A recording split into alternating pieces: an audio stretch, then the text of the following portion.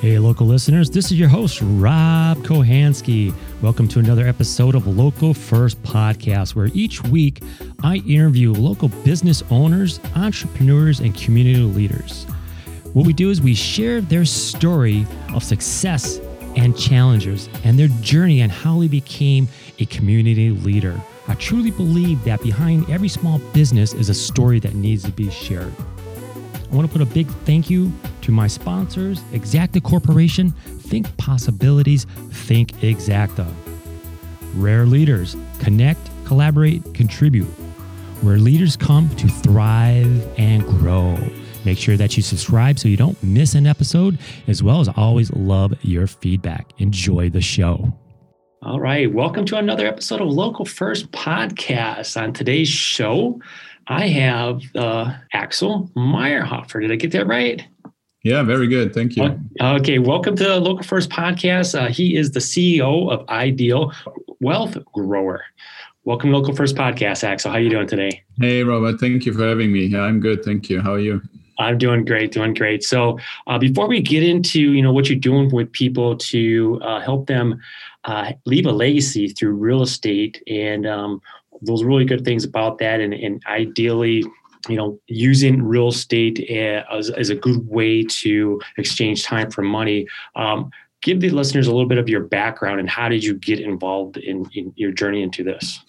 Well, originally, and there's still some of the accent as your audience and you can hear, I'm originally from Germany and came over here in an exchange program with the Air Force, where you literally take on an Air Force officer's job. So I flew 111s for the assistant director of operations of a wing here, and my buddy went over and took over my job. And during that process, I basically got introduced into real estate in an indirect way.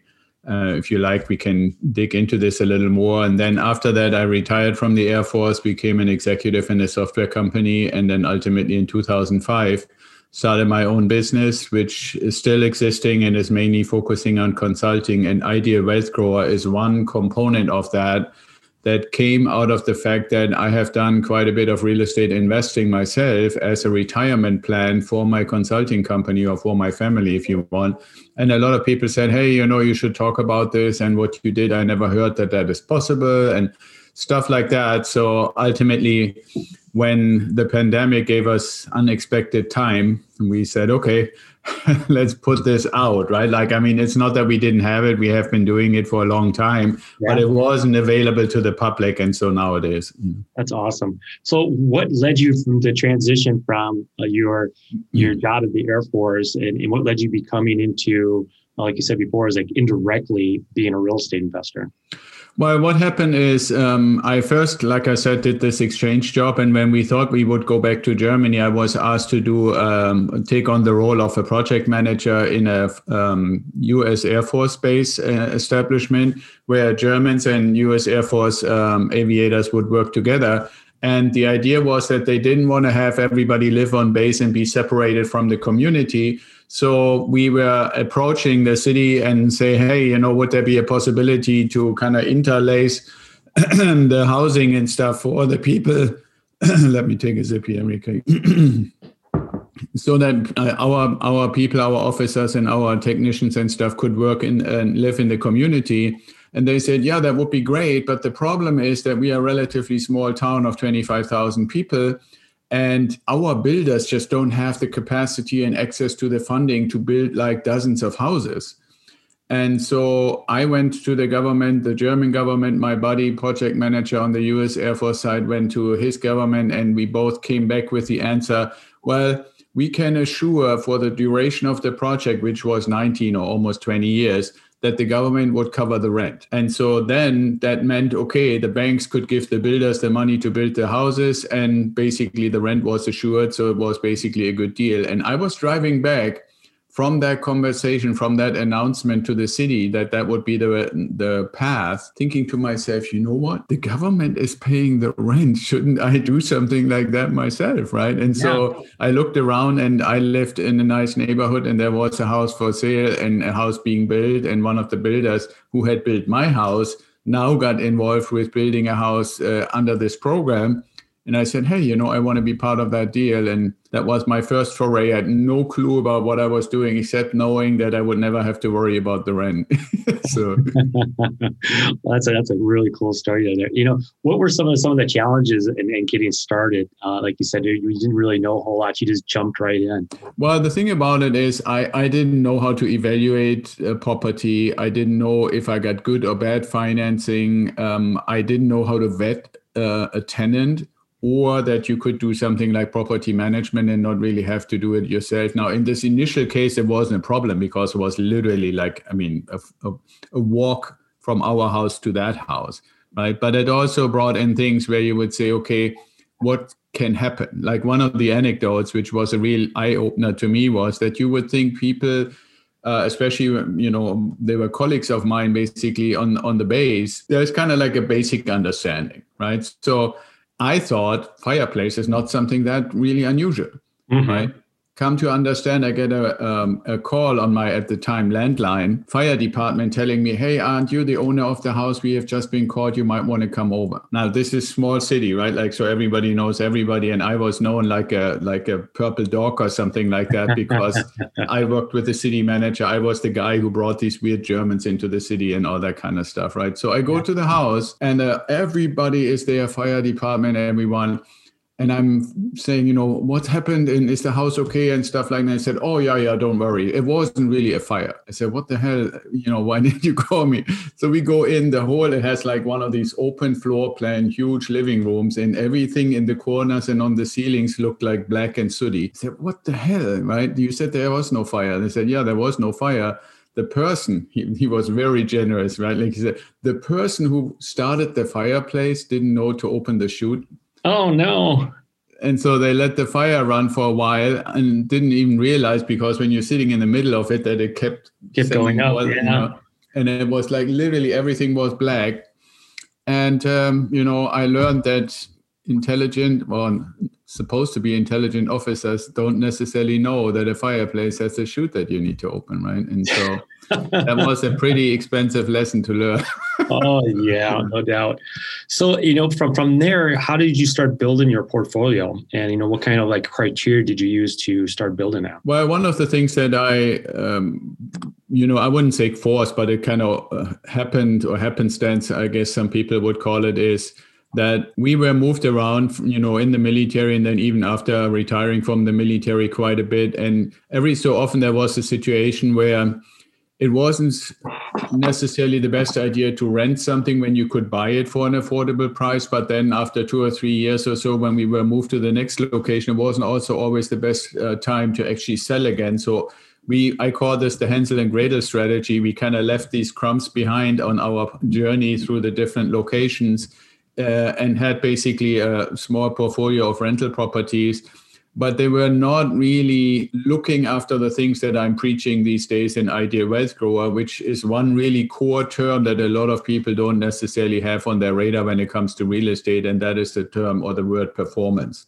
Right? We basically lived in the house and then moved out and rented it, and didn't pay so much attention whether it was really performing well, as long as the rent that we were collecting, we were covering the mortgage and insurance and taxes and stuff. Right. Nowadays, if you compare that, we really vet the properties to look at the value and the rental income and that comparison. And we're trying to apply the 1% rule, which means if you buy a $100,000 property, you want to be able to collect about $1,000 of rent per month. At the time, we didn't do this, but one thing that there is an evolution, right? So initially, first house didn't know anything pretty much.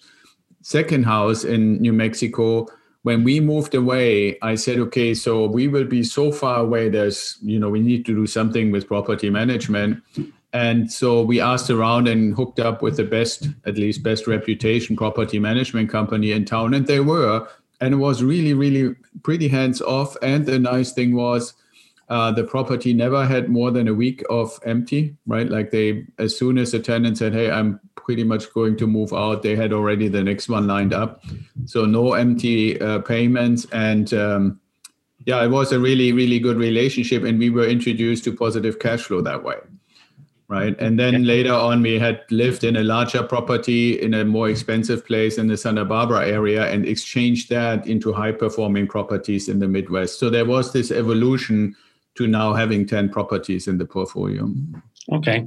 And you mentioned like being out on the West Coast and buying properties in the Midwest, Right. What are some of the challenges that you find with that? And, with property management companies, how do you go about vetting them to make sure that you're getting the best, the best management and the best deals out there? Yeah, for me, what I had to learn and what I'm now actually suggesting for the people that come to us and ask for help and mentoring and coaching and stuff like that, is that when you are too far away to really handle a property yourself, the best way that I found, and we call that the out-of-state turnkey strategy, is that you find a really well-reputed turnkey company that is finding the property, renovating it, selling it to me as the investor or any investor that works with me, and then also manages.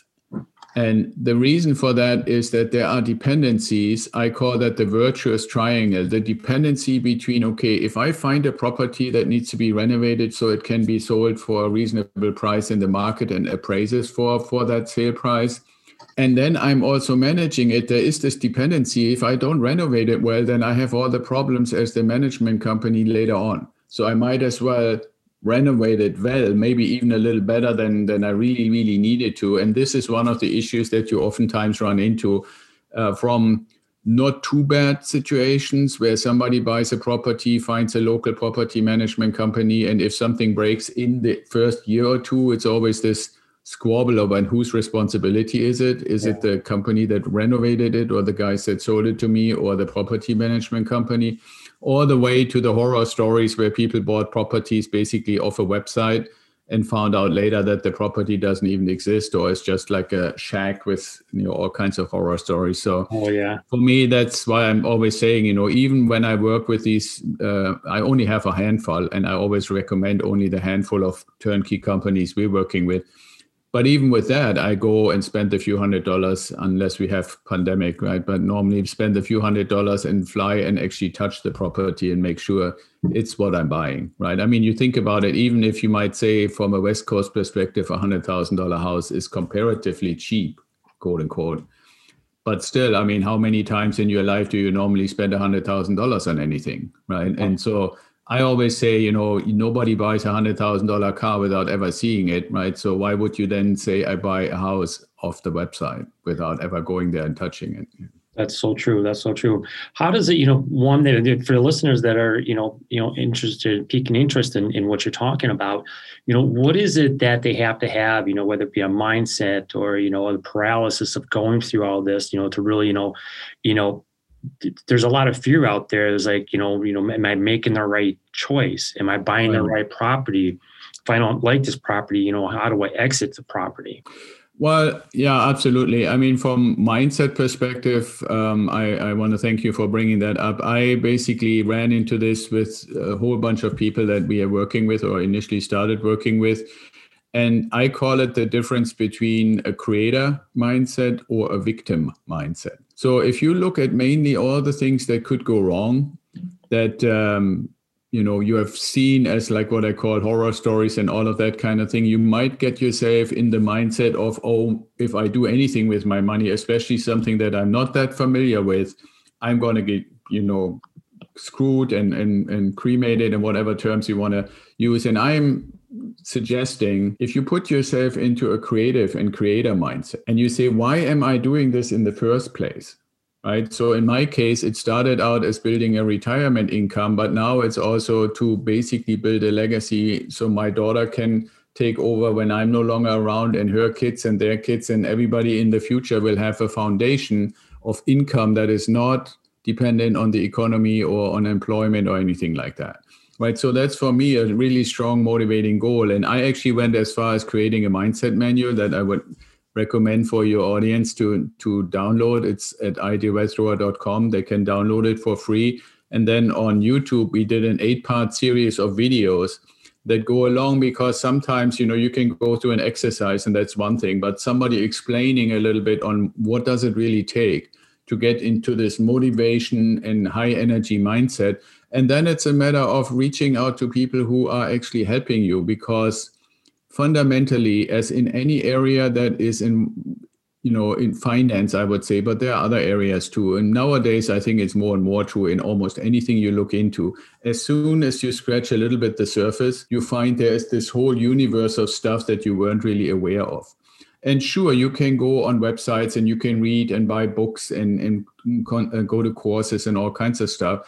If you are willing to basically exchange your time for the money that you're saving by finding somebody who's already done it. Right. So you're putting in the time, or what I naturally appreciate and why we put Ideal Wealth Grower out there is basically to say, if you want to shrink that and get to the point where you actually buy your first property sooner, but without the fear that you make a huge mistake or lose all your money or stuff, then you connect with somebody like what we are offering and myself, to say, I open all my relationships, all my experience, everything is completely open book, and I'm here to help you, right? And if you tell me what you're looking for, we can work together to figure out what is the best solution for you. And if our approach, this residential real estate investing approach in out of state using turnkey, is the right for you or not, then if it's not, then I'm the first person to say, hey, I have a huge network of people I can hook you up with if you want to do something different. Excellent. Sounds like you have a lot of resources for the individuals or people, investors that are out there in regards to what way they're going. So with that, what are some like 3 to 5, you say like 3 things that a potential investor, must know to get started? Well, the first thing I think you must know, but it's a matter of awareness, is that this myth that you need a huge amount of money to get into real estate investing is just not right, and it's not true. I always say, if you can see a path to get $15,000 to $20,000 in an account, or out of a retirement, or somehow get your hands on $15,000 to $20,000, then you are ready to start investing in your first property. Now, keep in mind that is also possible because 80% of the purchase price comes from the bank, right? So you buy a $100,000 house, you put 20 in, 80 comes from the bank. So that is something that a lot of people are not aware of, because they're looking at, I'm buying something for myself versus investing. There's a distinct difference. The second thing is, get advice or help from people who have done it before and can literally show you. And that second part has become more important, because there are lots of people who claim to have done or claim that they have learned something. When you say, okay, show me your properties. Where are they? Can I see a picture? Can I get an address? It gets a little different, right? So for me, like on Bigger Pockets, for example, I literally listed all the properties that we have if somebody wants to actually take a look at that. And then the third part I would say is, come up with criteria that define what your goal is, or what I call the big, hairy, audacious goal. I always recommend, if people work with us, to come up with what we call the economic independence point sometime in the future. And that is not a point that is like a geographic location. It is more something that is for you individually or for your family to determine, when can we reach a point of income from our investments so we no longer need to exchange time for money. So in your case, Robert, you might say, in my area, if I stay here and I do what Axel is suggesting, my number is $4,500 or $4,000 a month. Here in San Diego, my number is probably more between $6,000 and $7,000 a month.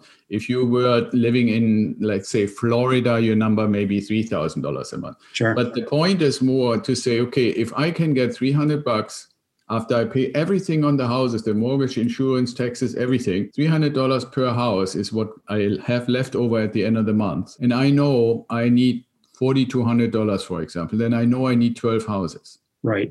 So if I have 0 right now of investment houses, then what is the journey to get to 12 houses? So if you say I try to get one every year after a certain accumulation time, it's probably about 15 years. So your big, hairy, audacious goal from whatever your age is right now is add 15 years and say, by then I'm going to have $4,200 or however much that is, inflation adjusted in 15 years, and maybe 5,000 or whatever, right? So that's basically the third part, is you want to have a clear goal and then get into the creator mindset that we mentioned earlier, so that you are constantly motivated to work on getting to that goal.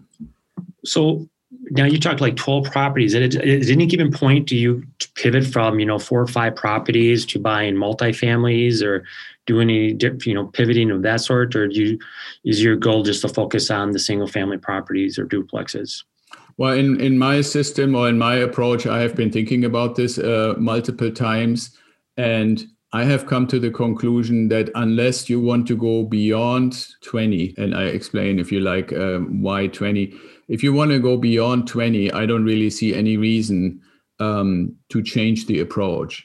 Now, there's a difference, and this is something distinct, and other guests that talk about real estate may have pointed this out. There's a difference between a property, like when we say 10, 12, 15, 20 houses or properties, and doors. So to explain this real quick, what people should know is there's something called residential real estate investing, which is literally, it falls all under the same rules as if you buy a house and move in yourself. And then there is what's called commercial and business and syndication and all these other ones that fall under completely different rules. So what I'm saying is, you have the big benefit of when you stay within the residential rules. It's not just that other investors in the future, if you ever wanted to sell a property, would be potential clients or customers or purchasers. But everybody who would ever consider in that particular area where your house is to buy a house for themselves is a potential buyer for you. So that's way, way bigger than any other type of investing. Now, the other thing why I wanted to mention this is, in this set of rules, you have single family houses. I'm basically recommending buy 3-bedroom, 2 baths or 4-bedroom, 2 baths. Yep. But you also have duplex, triplex, fourplex. So from the rule set, it says houses or properties. And you have, we call that the 10 golden tickets per person. The government has said any person, Robert can have 10 mortgages, Robert's wife can have 10 mortgages. Other people, if you have grown kids, they can have 10 mortgages. So everybody has this 10 golden tickets. That's why I said 20, right? If you have a spouse and you get 10 properties and your spouse gets 10, you have 20. Now, properties, if you imagine you start out, like I say, with your $15,000 to $20,000 and you buy your first 3, 4, 5 properties. And then at some point you say, okay, I want to kind of accelerate my income. It's typically a little better income if you have a duplex, triplex, fourplex. Right. That's still a property. That's still just one golden ticket, but now you have 4 doors in that one property. Exactly. And those 4 doors give you typically a little more each than you would have if you had 4 houses. So you're still not really in apartments or anything like that, but you could theoretically, if you were really like going completely crazy, you could say, I have 20 golden tickets, me and my spouse, and I turn everything over time into fourplexes, you would have 80 doors. Wow. Right? And if you say, okay, each door pays, let's say $200, that's $10,000 a month. Mm-hmm. Right? Or $16,000 actually. Well, yeah, $16,000 a month. And you would still be within the same frame as you going out and buying a house for yourself. That's why I'm saying it's kind of unrealistic and unnecessary. Now, keep in mind, there are little things that the government does for you that they don't do for anybody else. For investors like you and me, they say you can get the mortgages government insured. Right. As soon as you say, I want to buy an apartment company, say, that's your deal. If you say, I want to do syndication, the government says, that's your deal. But as long as you stay under this protected umbrella, you get all these benefits just like any other homeowner. When they pass a CARES Act, and the CARES Act says you can put your mortgage on forbearance, you can do that because you're in the same group of people. And that's, I think I could go on and on and on, and I don't want to bore your audience, but there is a lot of things to say. And I hope what comes across is we didn't just superficially say, let's do this one versus 12 other options. We really dug in and said, okay, what are all the benefits and what are the detriments? And we found the biggest one is, like I said, the number of potential buyers being like millions theoretically. And then, who needs more than theoretically 80 doors? Yeah. I mean, really think about that, right? So and I don't know that anybody really has done that and went that crazy, but I mean, you could drive the numbers of your big, hairy, audacious goal really high and still stay within the same frame, right? And you become the best client of any turnkey company if you keep adding doors after door after door to your portfolio. So they will treat you better and better and better. Why would you ever leave them? I like that. So what's got you fired up about the future? Well, for one, it's I've been on this journey for quite a while, so I'm getting closer and closer to actually reaching my economic independence point. And I can't imagine that I wouldn't want to help people any longer, when I get to that point, because it's also a passion. I guess maybe some of that comes across in our conversation. But a lot of the other stuff I mentioned when we started, that I have a consulting company, I will definitely dial that significantly back. And there are certain places in the world that I would like to go to when we're done with the pandemic stuff, that it's hard to do when you have all kinds of business stuff going on. So that freedom, even though it's an expense, but that freedom to go whenever I want to, wherever I want to, that is something I really look forward to soon. That's awesome. So where do the listeners go to get additional information, Axel? Well, like we mentioned at the beginning, idealwealthgrower.com is the first place to go. If you wait about 30, 40 seconds, there comes a little pop-up where you can actually get the free download. You can write an email to me or fill out the contact form. My email is Axel, AXEL, @idealwealthgrower.com. And like I said, we have a little form. So all the different other social media, anybody can just put in Ideal Wealth Grower in Google or Yahoo or something and go from there. And I'll make sure and put all that stuff in the show notes. That's some really good information. You got me excited. And I know I have a buddy that's really excited about listening to this too. He actually, some of the questions I've been asking, he sent in for me because he's out in the California area, investing here in the Milwaukee area. So it's really cool.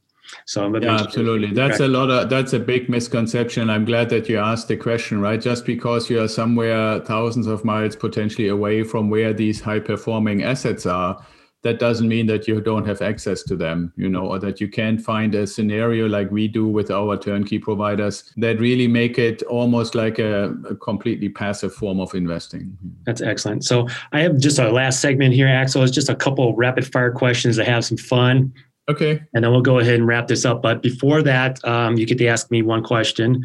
Any question, I'll do my best to answer it for you. What would you like your audience to do when they're done listening to us?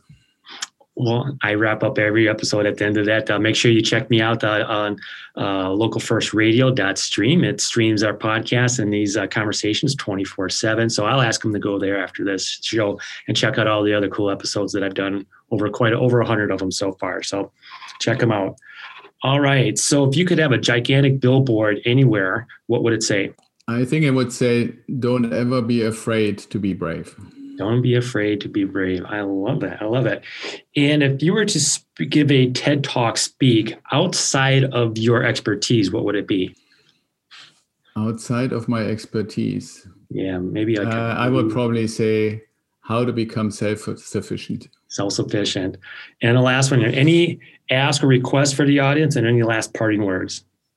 No, I mean, in this context of don't ever be afraid to be brave, is be brave to get in touch with us. Contact us, go Instagram, Facebook, website, articles, email, contact form. The first step is to get in touch with somebody who is willing to provide you with help. There's no obligation, right? So instead of mulling, what could I do and where do I get it? Just take the first step. That's basically my request. That's excellent. Thank you so much for being on Local First Podcast, Axel. It's been a really informational and all that great wisdom that you're able to share there too. And again, guys, make sure you check him out at his website. I'll put that in the show notes, so check that out there. It's idealwealthgrower.com. And also, like Axel said, check me out on all social media. All you have to do is just search for Local First Podcast. And if you like what you hear, if you like what you're investing, reach out to Axel, and make sure always share with a friend. It doesn't hurt. So thank you so much, Axel. Thank you for having me.